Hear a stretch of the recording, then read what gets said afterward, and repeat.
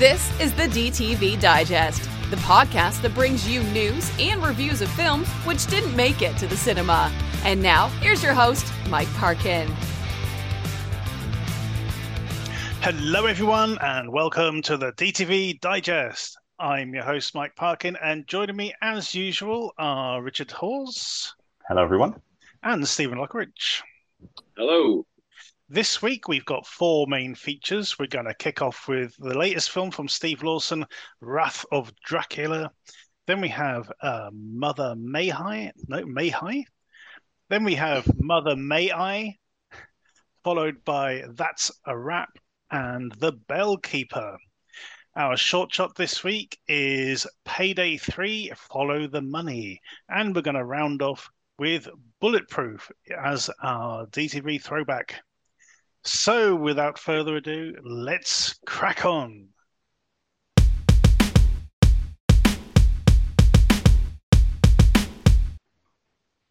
Our first film this week is Wrath of Dracula.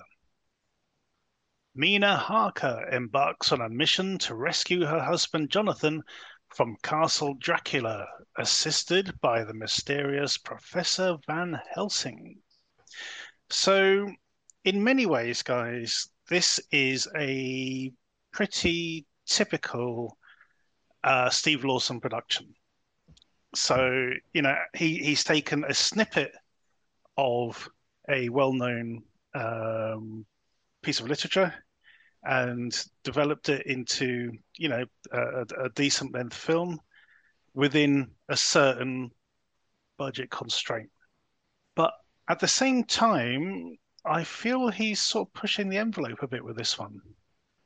You know, there are sort of there's a bit of more flair to that than we've seen with some of his films. All of his films, they're very decent productions. We do enjoy them. They're well scripted, well produced. But this is starting to show, you know, what's the word I'm looking for? A little bit more flash, I think, is what I'm aiming for here. Steve, what did you think of this one? Yeah, I agree. I mean, like the first ones we watched, I think it was Ripper's Revenge, and I really enjoyed Untold. that. Yeah, Ripper Untold was the first one. Ripper Untold, sorry, that was it. And like I said, at that time, I really enjoyed that one. The last few, I think, have been a bit flat. I wasn't really getting enjoyment out of them. It was just very samey, you know, like 1-2 room settings and stuff like that. This one, he's definitely upped his game. There's actually makeup and special effects and a fight scene. Yeah. I'll be honest, the fight scene was the only thing that kind of let it down for me a bit. I don't know why, but the fight scene, it just seemed to be more comedic than anything. You know, between Mina and the bride, it just seemed. It made me laugh. It was comedic. I don't know if that's what they were going for, but that's just how it seemed. But I thought the performances were really good. The story's pretty good as well. I know it does stray from the Dracula novel and stuff like that, but it does work out well, and I really enjoyed this one. Even the makeup effects and stuff like that were great. And he does seem to be, I don't know whether he's got a bit more budget with this one or he's just improving naturally. And there's even, like, you know, the end credits, with the behind the scenes bits and stuff like that. I thought that was a really good touch. Yeah, I thought it was a really good touch having that in there. Yeah. Rich, I think this is the first time as well that, you know, the music is sort of made me sit up and pay attention as well. Right from the off, you know, the opening credit sequence, sort of the music over the top. It just had a bit more sort of bombast than you might expect. How do you get on with is that one? Does it open with the song "Last to Fall"? Is it the song that opens the film, or is it? No, does that come in later? Because the song really made quite an impression on me. It appears at some point, Is that the earlier in the training film. montage? I think. Oh, Yeah. it might have been the training montage, yeah, and then they reprise it in the end credits and stuff. But yeah, the music's got quite bombastic on the opening. Yeah, it's the as usual, it's kind of sourced music, and at the end credits, there's like 6 different groups or individuals who the music has come from. Say one of them being William van der Grommet, who did the Last to Fall song, which I thought was really good, and worked really nicely in the film. It's an interesting one because it's the cycle of these sort of period, literature based and other sort of historical sort of period, but mainly the sort of the literature based stuff really goes back to his film Bram Stoker's Van Helsing, which was made. It wasn't the first sort of historical one because he'd done Haunting of Alcatraz before that, but it was the first one sort of going into the sort of recognizable characters and stuff. Let's say the IP sort of stuff. But as it would have been referred to if it was written now. But the interesting thing, because unfortunately I still haven't seen Bram Stoker's Van Helsing, but I was aware that Mark Topping, who played Van Helsing in that film, has reprised the role here. So my natural inclination was to check: is it a sequel? Is it a direct sequel, or a sequel in any sense? And Creative Studios have stated quite clearly that it's not a sequel. So you don't need to have seen the previous one or whatever. It's not connected. It's sort of going off in a different direction. So I'd be interested I'm even more interested now to go back and watch that film to sort of compare what Van Helsing is like in that film compared to this one. It might be exactly the same. It might just be the other aspects that are changed. But there's things like Charlie Bond was in Van Helsing, I believe, and she's got like a picture cameo in this one, which again is another reference to it. So yeah, what we've got here this time is a film that injects a bit more action into proceedings, with a nod to, so you've already got the sort of nod to Hammer horror going on, which is also probably, I think it's a bit more the Hammer influence has sort of hung over a few of them lately, but probably this more than any other. But also Legend of the Seven Golden Vampires, which was the sort of collaboration. I think it was with Shaw Brothers. Hammer did it with I think it was either Shaw Brothers or Golden Harvest. I can't remember which. Yeah, I can't remember. I can't say for sure which it was, but it was quite it was a distinctive sort of experiment of the time because nobody really was doing that kind of thing, and it still is quite a unique film. And so we've got some martial arts incorporated now. It kind of works and it kind of doesn't, because it's like all the stuff is in there like you would expect, like training montage and everything, as I think we mentioned earlier, which is all good. But she's training herself, so it's like Van Helsing is like almost, you would be the instructor, but he just chucks a book at her. she just practices from the book, which I don't think it would be that easy. But you have to sort of suspend a lot of disbelief, which is fair enough. But it's a nice idea, and I think our lead actress, Hannah Bang Ben. Hannah Bang Benz. I'm going to say Hannah because it's Hannah with a J. I'm presuming it's pronounced Hannah. I might be completely wrong. I apologise if that's wrong. She does well with it. She's got quite a few projects going on at the moment. There's a film called I Am Rage, which we're all quite keen to see, which is a proper full-on revenge movie that she's done. But here she is Nina Harker, who was played by a different actress in Bram Stoker's Van Helsing, as it's called, from a couple of years ago. And we've got Sean Cronin as Dracula. Now, I quite like Sean Cronin because he's one of those guys who was just born to play a bad guy. He's just got. I mean, I know it's all imaged and shortcut. You base a lot of. You can do a lot of shortcut if your actor looks a certain way that's going to elicit a response from the audience. So Sean Cronin is actually just always looks like a really scary guy. I'm hoping it. He might be lovely in real life, but he's a really sort of fearsome looking fella. He turned up in, I believe, Mission Impossible Fallout. He did, and he's done all sorts of other stuff, but I think it was Fallout that I saw him in, which was which I was just trying to double check which one it was, but whether I could find it. I'm sure he was in. I think it was Rogue Nation. It was Rogue Nation. Sorry. Yeah, so because I watched it again recently. I was watching them all recently, and I was like, I'd forgotten he was in it because I didn't know, I wasn't aware of him as much as I have been in like the last couple of years. So therefore, seeing him turn up, I was like, oh, it's him. That's a great role. Anyway. Yeah, I was going to say this isn't his first Steve Lawson film either. No, I don't think so. Can you remind me what he's done with him before? He was in The Fourth Musketeer.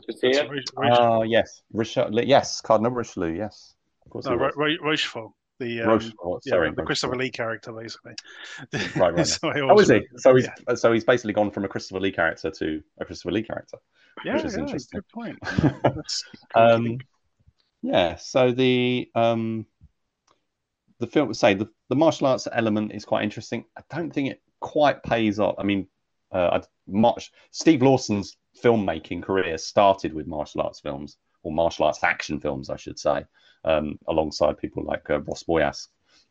He did some, sort of micro budget films. Did one called The Silencer with Glenn Salvage, who was later in Essex Heist and I think some other things. I think actually was in Saltwater as well, so he's like a frequent collaborator. And he kind of went away from the action stuff and went into horror. There was like a few years gap, and then he was sort of very much focused on the horror. And this is kind of his first sort of real sort of return to bringing that back into his films, which I think is quite interesting. Definitely gives it a little bit more of a different angle, because I like the sort of drawing room kind of conversational thrillers that he's been doing with the Ripper movies and such. In which case, the recent Ripper movie, there was a recent Ripper film which was a sequel to the Ripper's Revenge. I like that style. I think he's got this is definitely still in keeping following in that footstep. He's going to some.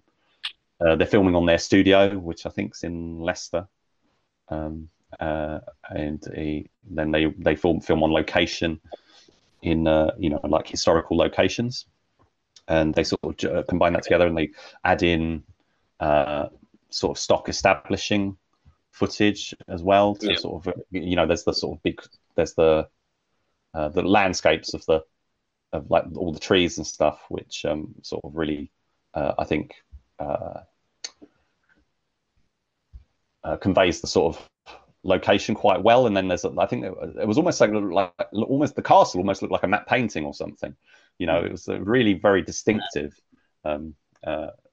presentation of the castle there, rather than just showing an old house or something. They've really gone to actually try and make it look, within their budget limitations and stuff. So you got all the stuff going on with Mina and Van Helsing, which is quite nicely developed. It all takes place over about usual running time, just under 80 minutes. And say the martial arts stuff doesn't quite pay off, I don't think, especially at the climax, because it's like I was waiting for like a big scene, and it's very, very brief, unfortunately. But that's fair enough. I think you get that earlier confrontation, which provide with the bride of Dracula. You get more of an action scene there, but and who knows, we may get more. There's a few little indications, and so overall, I was on board. I was keen to see it, and I wasn't disappointed. I really like this one. So what was the last time we saw? That was Ripper's Revenge, I think, wasn't it? Or the Mummy. Wasn't the Mummy in between? I think it might have been Ripper's Revenge was the last one. I know there's been a few. We did the Mummy. We did the Highwayman.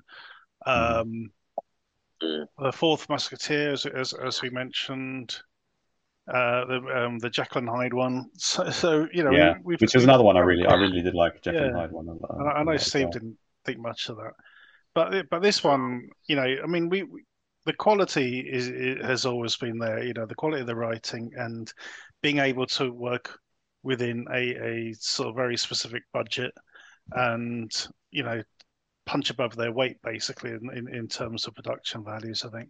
But I Yeah, they're think a small team. I think Steve Lawson might have even choreographed and sorted all the martial arts stuff out himself, because I couldn't see any sort of stunt people, unless I was missing. I mean, the credits are typically padded out. You basically get the cast mentioned like 3 times. Like at the end, they do the cast credits and then they do them again, and then and basically everyone gets because there's so few people in the crew.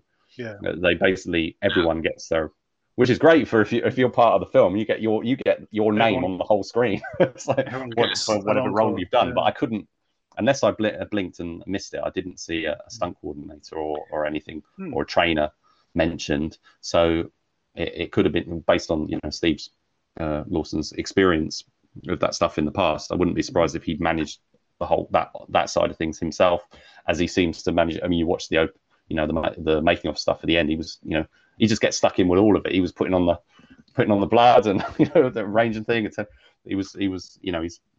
He's quite a hands-on director, and I think you probably have to be when you're working in this in this sort of very low budget sort of it's probably micro budget, but because it's done so well, it doesn't feel micro budget. Exactly. I think. Yeah. Exactly. I mean, there are a couple of narrative moments where they've had to be incredibly brief with certain things, like the fate of one particular character is very much glossed over. It's like, oh, about that person. It's like, okay, which considering what the mission is, it's like, oh, okay, let's move on, which is a bit silly. But what I did like as well was the idea of like, well, if we're going to say vampires exist, why not say werewolves exist as well? And try and there's that possibility of a sequel where we see sort of Nina and Van Helsing having more adventures together. I don't see why not. There's an interesting partnership between the two of like sort of mentor and student kind of thing. Well, I mean, it's hinted at that they might go after werewolves, Yeah, exactly. That's, I like that. So I hope they do. Yeah. That'd be really cool. And I think, as we said, adding that sort of behind the scenes footage over the credits also gave it a bit more oomph. It's like, look, we actually properly filmed stuff for this film. It wasn't shot on an iPhone or something. This is a proper bloody camera and sets and everything. I think that in itself gives it production value. I think that's again a nod to because of the martial arts element. That's like the Jackie Chan thing, isn't it? Yeah. But as you say, the look of the film, it has got a bit of sort of a Hammer feel to it, in the lighting and the set dressing and that. The way the brides move, where they hold their hands up and stuff like that. It's all very reminiscent of that, and reminiscent of the original Evil Dead as well. Funny enough, sort of the way they move, is sort of very sort of like sort of stuttery kind of thing. It works really well. Okay, so scores on the doors, Steve. I'll give it an 8. And Rich. I really liked it. But I'm not quite an 8. I'm going to go a 7. I'm joining Steve on an 8. I think this is probably the best one we've seen for a while. So 2 8s and a 7 for Wrath of Dracula. Go check it out.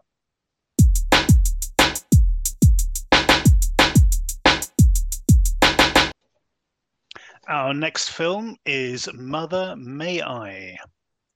When Anya starts behaving like her fiance's recently deceased mother, Emmett must confront his deepest traumas to free his fiancée from this bewildering possession. Unfortunately, guys, I only caught the first 10 minutes of this, which had Emmett sort of picking up the ashes of his deceased mum and taking her back to the house. I see he inherits his mum's house and they stay there for a while, and I imagine weird shit starts happening. Steve? I don't know. It's one of them. Basically, they get there, start tidying up, get some magic mushrooms, go on the go, and then she just starts acting weird. She just like gestures up at her and starts being a bitch, basically, which forces him to go through trauma. And she was like abandoned. He was abandoned in the past when he was a kid and stuff like that. But they just, I don't know. There's nothing there really. They just sit and talk to each other, or she'll go swimming when she doesn't swim, and then the ending is just absolute annoyance. Because the thing is, both of them are not likable characters in a way. It's one of them, I mean, you get like the neighbor coming over, who seems like a nice guy, takes him into town and stuff like that and helps him out. But apart from that, it really is just a double header of everything. And it's not, when it's explained, I don't think it's particularly supernatural or anything like that. It's all about hipster trauma and stuff like that. And it's a bit pointless, really. There's nothing substantial there at all. Okay. As Rich, similar opinion, or did he get something more out of this? I think I've probably got a little bit more out of it, but it is it's kind of mixing different genres. Well, different genres to an extent. But, it is quite on the surface standard horror stuff. So right. It's a couple go to a house, spooky stuff starts happening. It's Amityville horror or whatever you choose. Things like then you've got the sort of I don't know, navel gazing is the right term, but sort of introspective element. I guess there was like we had I think it was called Faye, which was the woman who'd lost her husband, and she goes to a cabin or goes away to a home. Yeah, that was literally a one, wasn't it? Basically. Yeah, and there was there's been a few others that were similar. I think there was a short film that we covered, which was also about someone sort of going away and sort of isolating themselves and whatever, and it being so it's kind of got that stuff going on, but it's also and say it's sort of not new age, because it's not. I mean, we talked about Summoning the Spirit recently, which was a couple, having a difficult time with their relationship, going out into sort of and in that case, they encounter a group, with their wild ideas and all this sort of stuff. And in this case, it's just the couple, and they've already got their kind of these ideas and things that they're working on, mainly due to, I think, the wife, who's like into sort of psychology and different approaches to that sort of thing. So there's psychotherapist, isn't she? Right, that was it, yeah. And so a lot of it is it's all about their relationship. The whole film is about their relationship. It's one of those films where it's about the relationship, and everything else is sort of added into that. So it's like it's this couple, but then his mother is in the way. She's not there, but she's like ever present. Is she there as a spirit? Because he's got abandonment issues.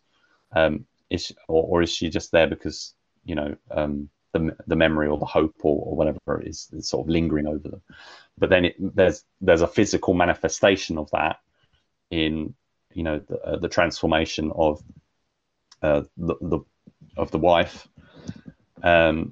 Is that a literal possession, or is it something else? I think it's open to interpretation, especially because the film is set up with this all it's introducing all these psychological ideas. So therefore, how much can you trust is real or psychological, or say the effect of psychotropic substances or whatever, which are say a sort of a trigger point for the what happens in the film. It looks really good. It's a really quality film. The main actor in it is Kyle Gallner, who I've recognised in various things, but he's been in Smile and Scream recently. Oh yeah. But the neighbour guy, the old neighbour who sort of comes on, and because he knew his mother and stuff, and so he remembers her living there, and sort of can relate a bit, talk about a bit about that experience of what she was like, and stuff, and sort of befriends them. That he's played by Chris Mulkey, who I'm a big fan of. Great character actor, turns up in all sorts of stuff since the I remember seeing him in a whole bunch of stuff in the 1980s, but his filmography is absolutely massive.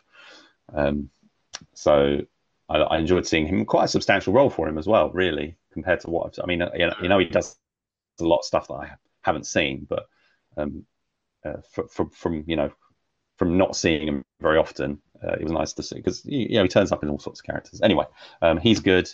And then we've got I think it is Holland Roden playing his wife, and she has the hardest job in the film, because she has to transform into essentially a different person. She's been in films like Escape Room, Tournament of Champions, and the Teen Wolf TV series. Oh yeah.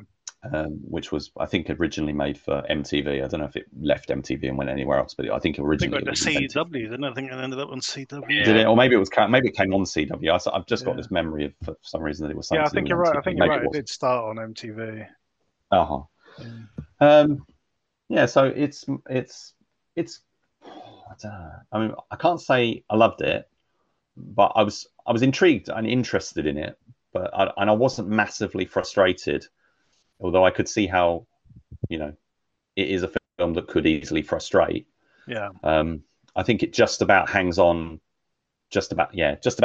by a thread, I think, from tipping over into sort of self-indulgent and unappealing. But I will say it's all right. It's written and directed by Lawrence Vaniscelli, who's done a few things before. Nothing I've seen. Interesting short. Well, there's a short film I like the look of that he did called Body of Crime. But I'll check out some more of his work. But yeah, based on this, I would want something a bit more mainstream. But I think it tells you what it is going in. I think within the first few minutes, you see those credits in that sort of 1970s style, and the unusual opening. I think it's going for that sort of 70s horror, sort of Rosemary's Baby sort of period. So I think if you like that sort of stuff, I think this is probably the film for you. If you like sort of mainstream horror, Blumhouse sort of thing, then you're probably not going to get on with this. More A24 kind of thing. Yeah, I think that's fair to say. Yeah. Okay, how are we going to score it, Steve? I'll give it a 5. I'm going to give it a 6. Yeah. Okay, a 5 and a 6 for Mother May I. Go check it out.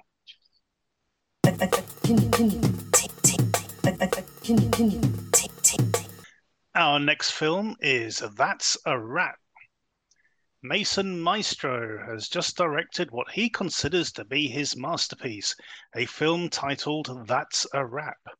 The cast arrive at the studio excited to celebrate what they have just created, but they aren't the only ones there. Someone has dressed up as Mistress, the slasher in the film, and has decided to make the art real by staging their own highly stylized kill scenes. One by one, the cast disappear until the true nature of the evening is revealed.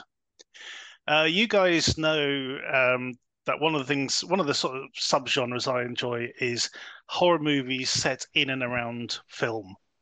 We talked about this before with films like Greenlight and a couple of others.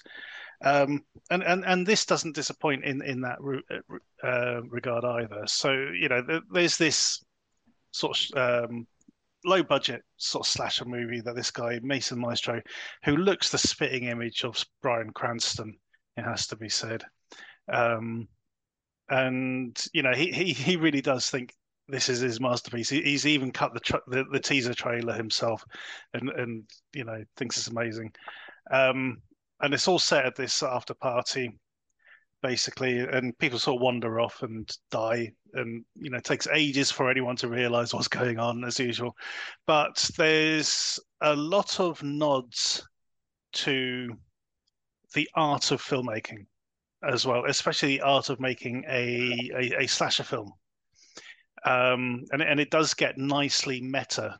For example, there's an actress at the beginning of the film who is probably, as far as the fictional film goes, she's probably the most recognizable character, recognizable actress in the film, of the film. And she's the first to die. She's the first to die in the film, and she's the first to die in real life, sort of thing. There's other sort of nods as it goes along. There's some very sort of arch dialogue that certain people say, and you can get a lot of meaning from it. There's a good exchange with the director where he's talking about editing, and he's saying like, the art of good editing is knowing when to transition to the next scene, and it immediately cuts to the next scene. Sort of things like that. It's fun. Unfortunately, it is the editing, I think, which lets it down a bit. There's a monologue scene at the end when we get the sort of big reveal as to who's doing what, and it goes on forever. It's such a long scene. It's like it needs to be half the length of what it is. One character slowly dying and having to listen to this monologue at the same time is basically what the scene is. And they even reference the Roy Batty Tears in the Rain moment in Blade Runner. It's like, no, it needs to be shorter. It needs to be shorter than what it is. But I did enjoy it overall. I thought the ending was a little bit mean-spirited, to be honest. But there is a lot to like to it overall. So on that note, I'm giving this a 7 out of 10. It's a shame you guys didn't get to catch it. Yeah, it sounds quite interesting. It is. It's low budget, and it shows at times the sort of sparsity of the cast. This after party, they do sort of mention it as well. One of the characters is sort of complaining, "There's not many people here, is there?" Sort of thing, It's like, well, yeah, it's a low budget film. Is the answer. It was quite amusing. It covers itself quite well. So there you go. That's a wrap. 7 out of 10. Go check it out.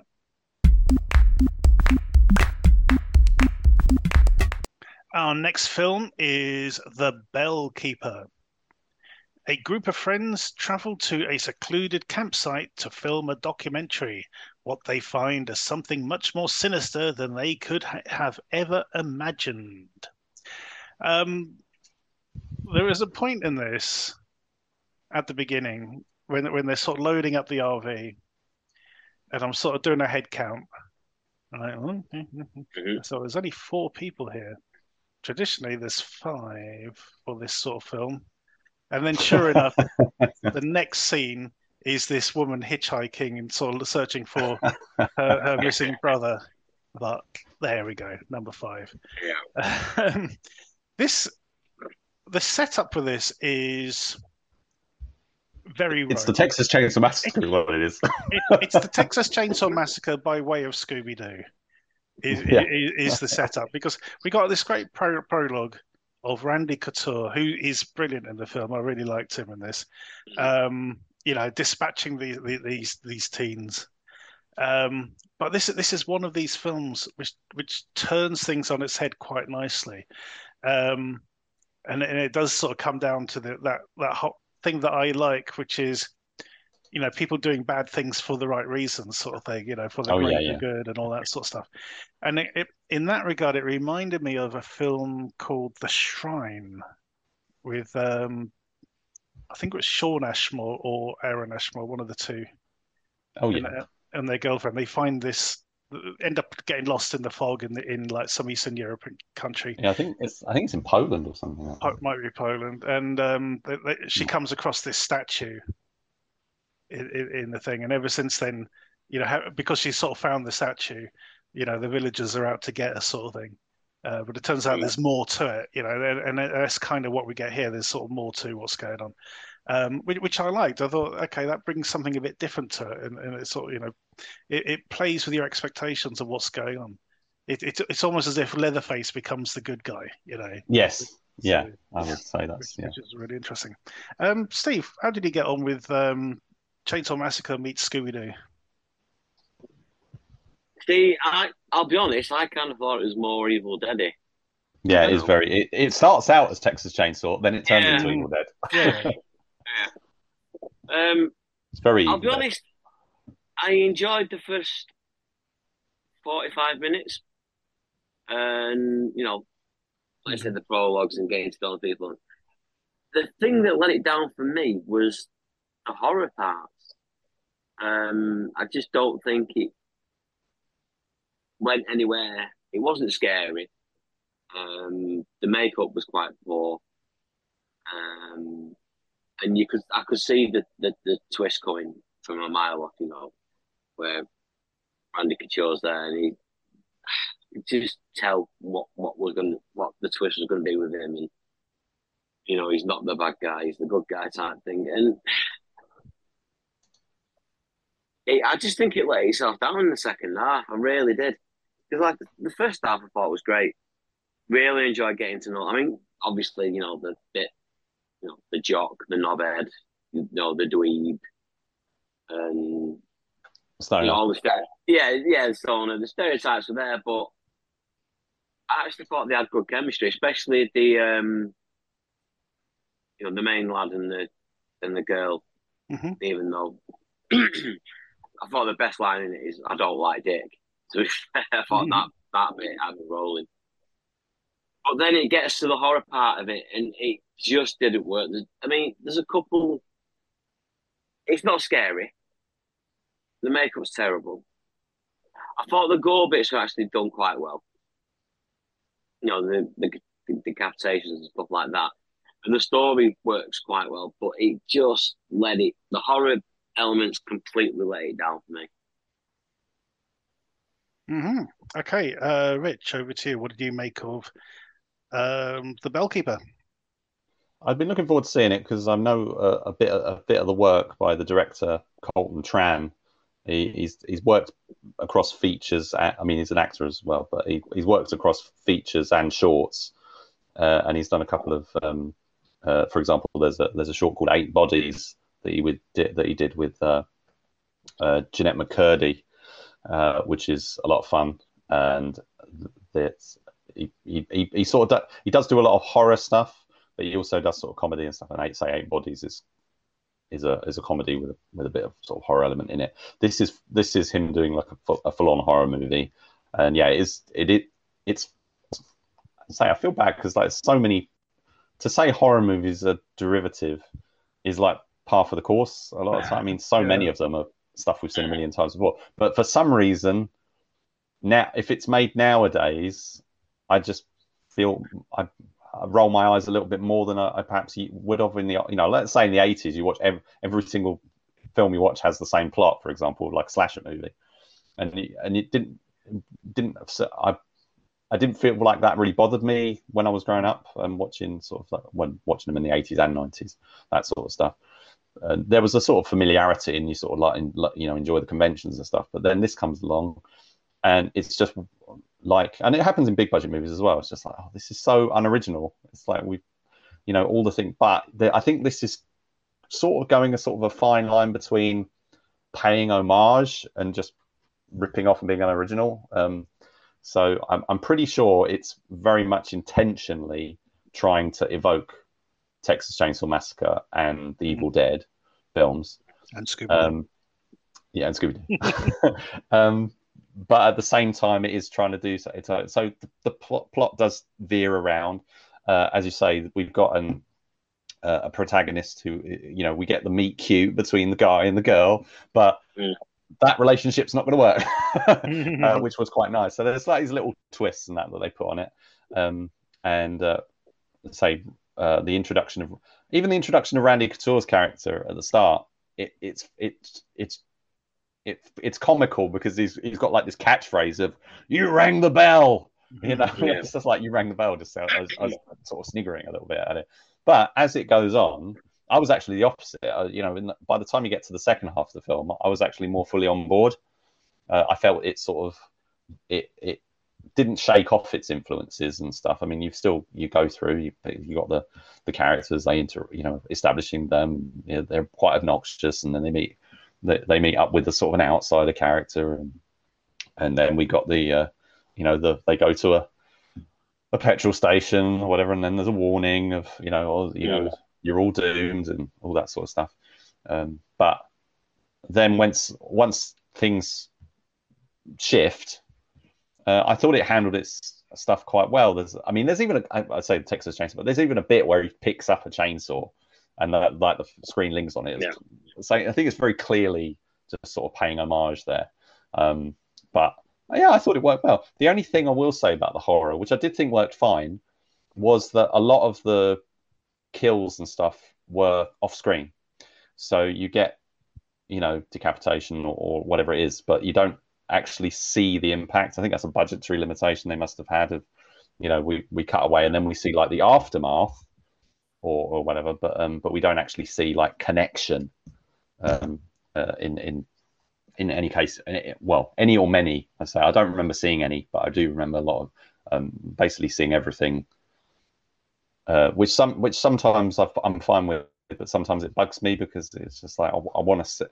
You're cutting away at the bit that I'm sort of feel like we're here to see a little bit. I know it's a bit, but that's what horror movies are. So so Cast Fight Cabin in the Woods I think was an influence as well to a degree, especially with the stoner character, who kind of sort of steps into the sort of lead role. So it's fine. It's made to. I was sort of talking about earlier about the Mother May I and the Blumhouse crowd won't get that one. I think the Blumhouse crowd are more likely to be interested in this one. I don't think, obviously it's not going to deliver in the same way as a big budget Blumhouse production, but it's got that same familiarity and the same sort of characters and stuff. So I think out of the two horror movies this week, this one's the more accessible and much more accessible. Yeah, I enjoyed this. I must admit, I must admit, I thought at the beginning, okay, I can see where this is going. Like I said, 5 protagonists. Here we go, typical sort of thing. But then it surprised me, the whole thing with the bell and what it does, and there's no build up. It's like, well, you fucked with the bell, so yeah. Well, there's a bit. It reminded me again. Also, we watched She Came from the Woods recently, which was again similar kind of. You're messing with forces you don't understand, kind of. Yeah. In that case, they were doing like a ritual thing, weren't they? And this is in a similar way. They're like, oh, don't ring the bell. I was like, yeah, we've got to ring the bell. I was like, well, you're going to reap the. You're going to reap the consequences. It's one of those things of like tempting fate, isn't it? I mean, yes, the whole thing with Blair Witch was all that sort of stuff. Like, well, there's apparently a witch living in these woods. Let's make a documentary about her and disappear. Well, that's why I think in this they've got that camera crew sort of we're making a documentary element as well. They're all little touchstones. All of that sort of stuff. Yeah. Okay. How are we going to score it? Over to Steve. I'll give it a. No, I got 6. A 6. Okay. I got 6. 6. All right. Feel like I've put words in your mouth there, but never mind. And Rich, I think it's a solid enough 7. Yeah, I think it does save itself. I do kind of agree with Steve a little bit, and yourself. You mentioned the fact that the kills are off screen for the most part. I think the opening bit, I thought there is a good sort of like decapitation right at the start, and unfortunately they don't sort of keep that up, unfortunately. But having said that, I think it works. I think Randy's character is really good. more or less works overall. It's entertaining. I could have done with a better, it's not just the makeup effects, it's the acting of being possessed or whatever it is. I think that somebody needs to sort of like have words on a general level. So come up with something else, all the same sort of stuff. But anyway, yeah, but still enjoyable. So I agree, it's a 7. So 2 7s and a 6 for The Bellkeeper. Go check it out. Our short shot this week is Payday 3 Follow the Money. This is a promo film for the game Payday 3. In this, a gang of armed robbers storm a bank and proceed to rob it. And that's it. As James Caan would say, that's the tweet. It's short, it's brief, but it does exactly what it says on the tin, and it does it very well. I think it's filmed impeccably. The look of it, it's almost as if it's like Michael Mann's Heat, or the the bank job at the beginning of The Dark Knight. It's got that sort of level of production sheen to it. This isn't some penny ante little bank. This is like the bank in the city kind of thing, isn't it? It's grand. There's a sense of grandeur about the place. It's really, really well done. Steve, what did you make of it? Yeah, it's a Ron Seal short for me. Like I said, does what it says on the tin. It's just a bank heist, but he's done very well. It's acted very well. Some even like just a little bit at the end, when Ice T turns up. Yeah, I thought that was pretty decent as well. Yeah, it just reminds me of the beginning of the Dark Knight. To be fair, with a bit more swearing. That's about it, really. Yeah, I really less like skill buzzes. It's I have played one of the Payday games, or at least a demo of it a while ago, and the masks that the robbers are using, are the same ones that you see in the game. So, but yeah, I thought the masks were pretty real. I say real to life, but it's not. It's like real to the computer game. So yeah. Indeed. Yeah, they're not the dead presidents or anything. No. Anyway, Rich, over to you. This one just dropped the other day, I believe. Yeah. So I think a lot of there's a lot of video games sort of coming out soon, and that every now and again, some of the, especially like PlayStation ones, they like to drop a live action sort of prologue. Kind of, we've seen. I don't know if they're all PlayStation, but we've covered. Well, there's a Far Cry one that was excellent. There was a Far Cry one, and there was also that was quite a long one actually. That was like 25 minutes. But the game I really like. I forgot what it's called. Sifu was a really good one that we covered. Sifu, yeah, that was a fantastic little prologue short. And also there was Battleground or something like that. I can't remember if it's called it's something Battleground, Battle something. Anyway, there's a few of these, and they sometimes enlist big names and whatever to them. This one is it's one of those ones where there's no credits, so I don't know who the actors are. I don't know, apart from recognizing Ice-T at the end in his cameo, which I guess was a reveal for like he's going to be in the game. It's I don't really know. It will come. I'm sure it will come out, but I wasn't able to find out who the director was or anything like that. So it's all quite anonymous in the same way as a commercial would be. So I would actually concur. I thought it was good, but I do concur that it did essentially feel like the opening sort of a bank robbery in that sort of Dark Knight or like you say Point Break sort of mode.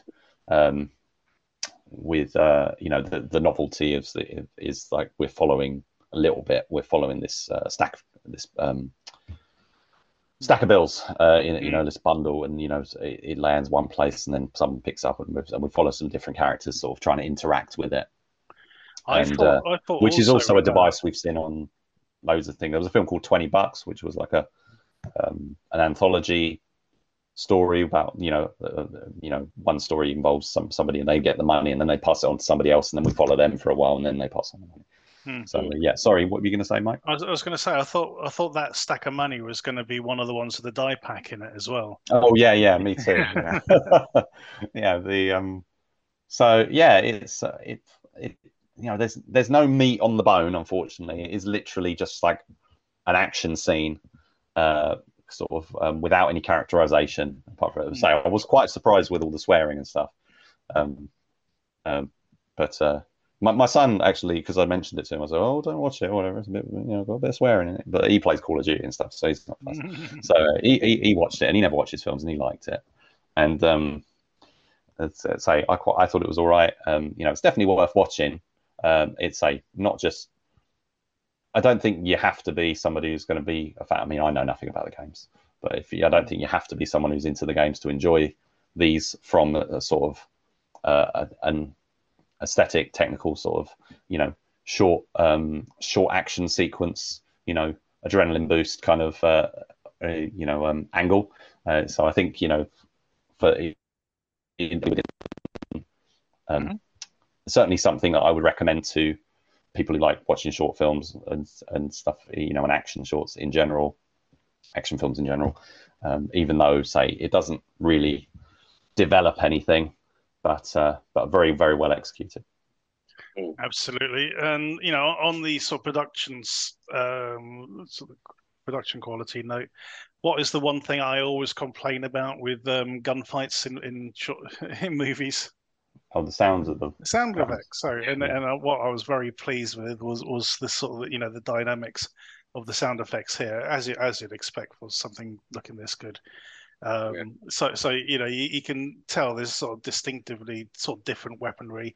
They sound different if they're further away or if they're up close. I thought the sort of sound design worked really, really well for this. We don't score the shorts, but we do recommend you check them out. This takes about 5 minutes of your day. You'll find a link to this in the footnotes below. Go check it out. Our DTV throwback this week is Bulletproof. Two criminals, Keats and Moses, end their friendship when Keats turns out to be an undercover cop and Moses shoots him. Many years later, the two are forced to work together again when Keats is assigned to protect Moses as a witness. I remember this one coming out. I remember the trailer for it because it has that bit where he's singing in the shower, singing the Whitney Houston song. Oh, yeah. It's quite amusing.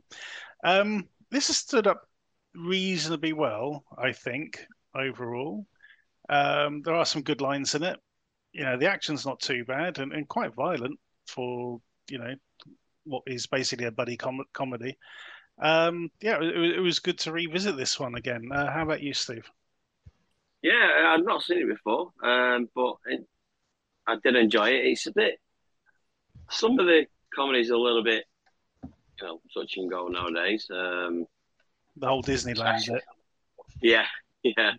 But no, it's quite interesting, especially when you find, the way they play off each other, and when you actually find out who the mole is, because that was actually quite surprising to me. I honestly didn't see that coming. And James Caan pops up for a few minutes as well. Yep.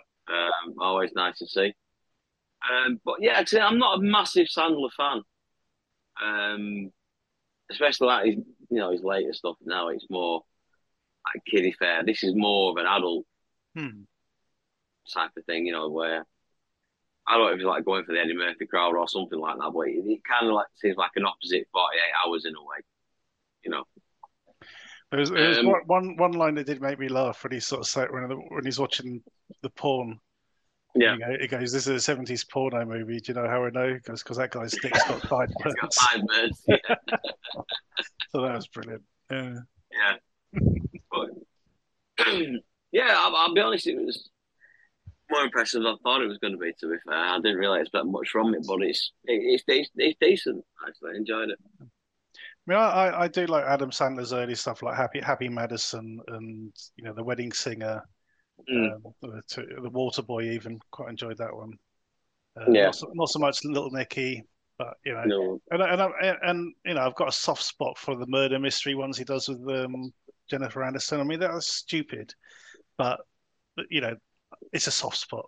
But there you Yeah. go.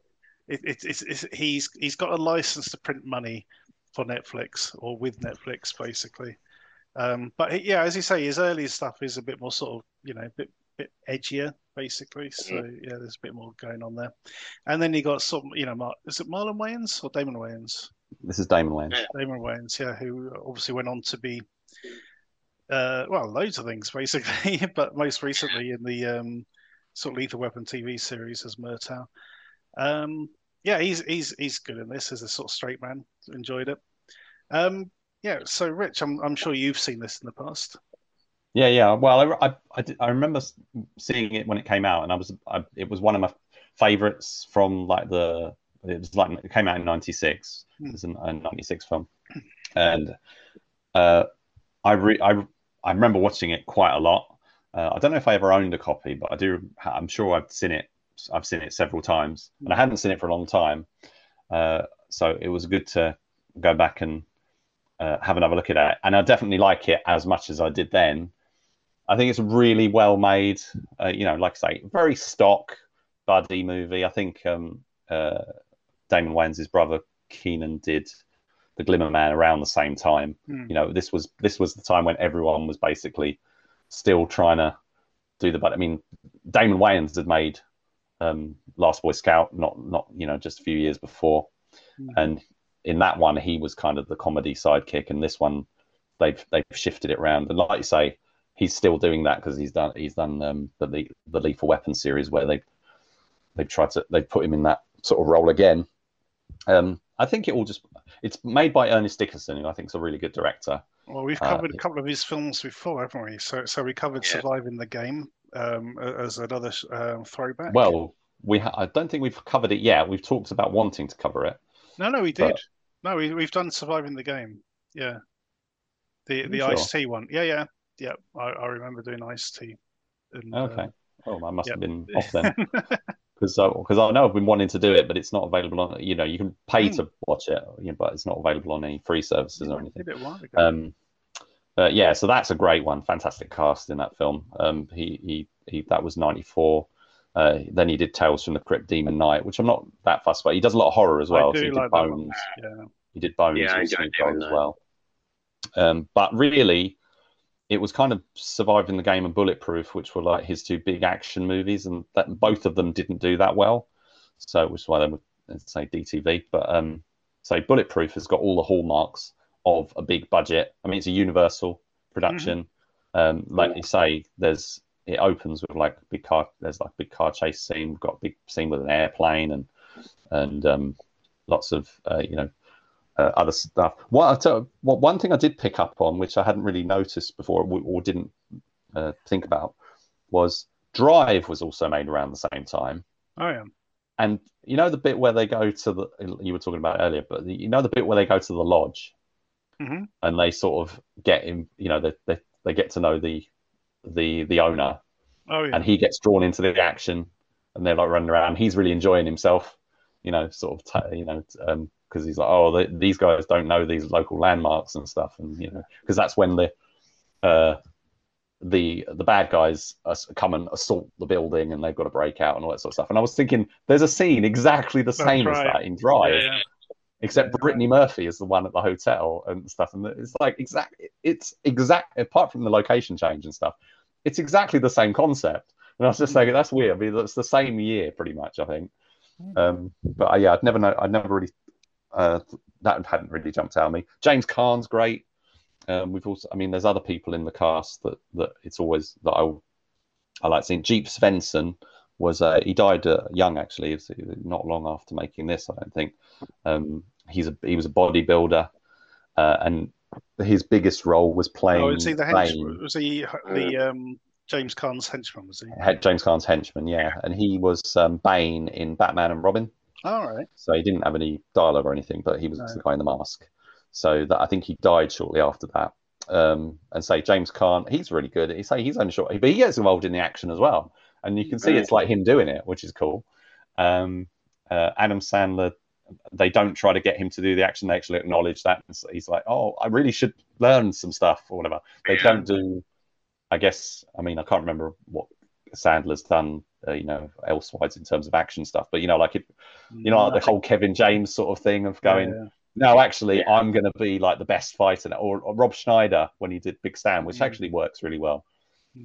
That's the similar kind of. I think that's a very sort of Happy Madison kind of film, the Big Stan, but Rob Schneider doing the martial arts and stuff. It actually really worked really well. They've got a good team involved and stuff. But in this case, Adam Sandler is definitely the guy getting beaten up. And Damon Wayans can be both the because he is a comedy actor. He can do both the funny stuff and the straight stuff, and he can do it at the same time. So he's kind of doing a bit of both here. He's kind of moving between the two. And I think the setup, and I just think the whole thing has played out really well. All the setup stuff of establishing a relationship and the twist that happens. And I think that's one of the things that works. It spends enough time with them beforehand, So you get to sort of see, the friendship. And the other bit I liked on that note was the fact that when he's debriefing his captain about what's going to happen and he's reminiscing about what they were doing just beforehand, and he's giggling to himself, because he genuinely likes him. And he's like, he finds him funny and all the rest of it. So it's good. I enjoyed that.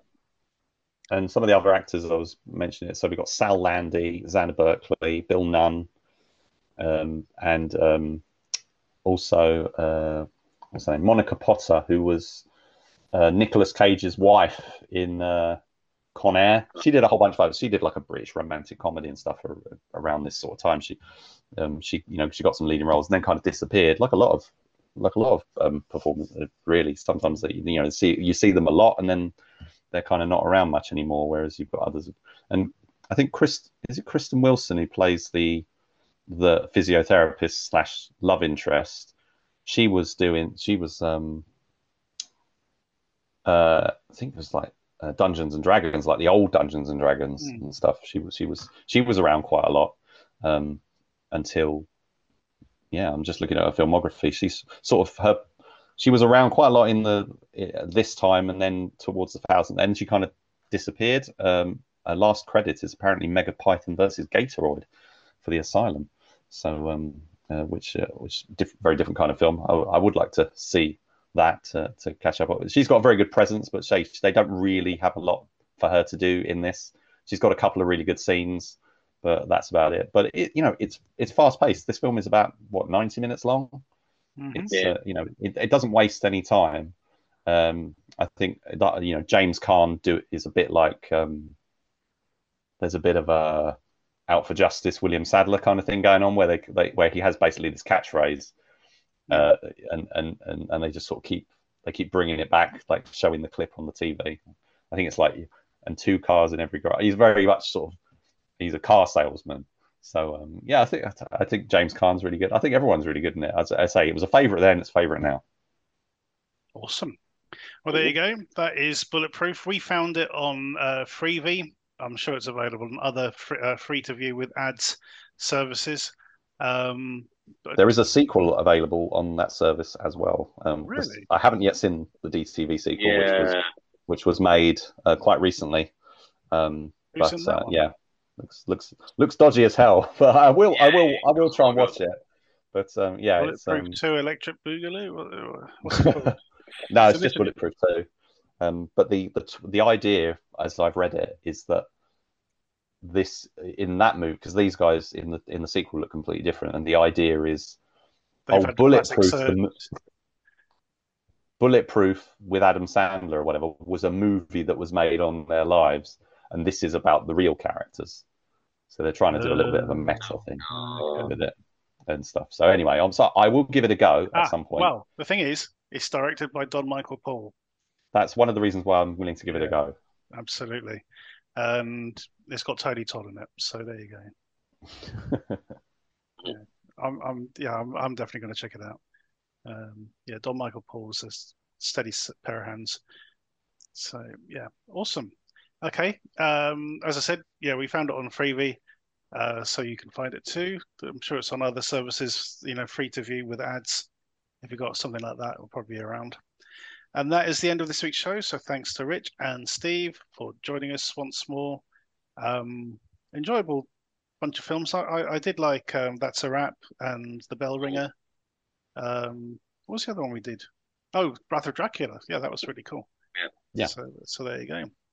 Awesome. Okay. Don't forget to check us out on Facebook and Twitter or X at the DTV Digest.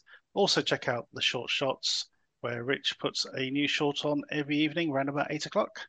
And is there one thing I can also mention on that point? Yeah, got it. I recently guested on the Direct-to-Video Connoisseurs podcast, Matt Poirier. Yep. Me and Matt and I should say, discuss 10 short films, the kind of stuff that we've got posted over on Twitter and talk about on both here and on the Short Shots show as well. So Matt and I talked about a whole bunch of stuff featuring actors who appear in the reviews on his site, people like Thomas Jane and Michael Madsen. So if you're interested in shorts and stuff, want to hear about, hear what Matt and I have got to say about some of those, head over to the Direct-to-Video Connoisseur podcast and just generally just give it a listen because it's a great show. Absolutely, it is. Okay, thank you for listening. Tune in next time.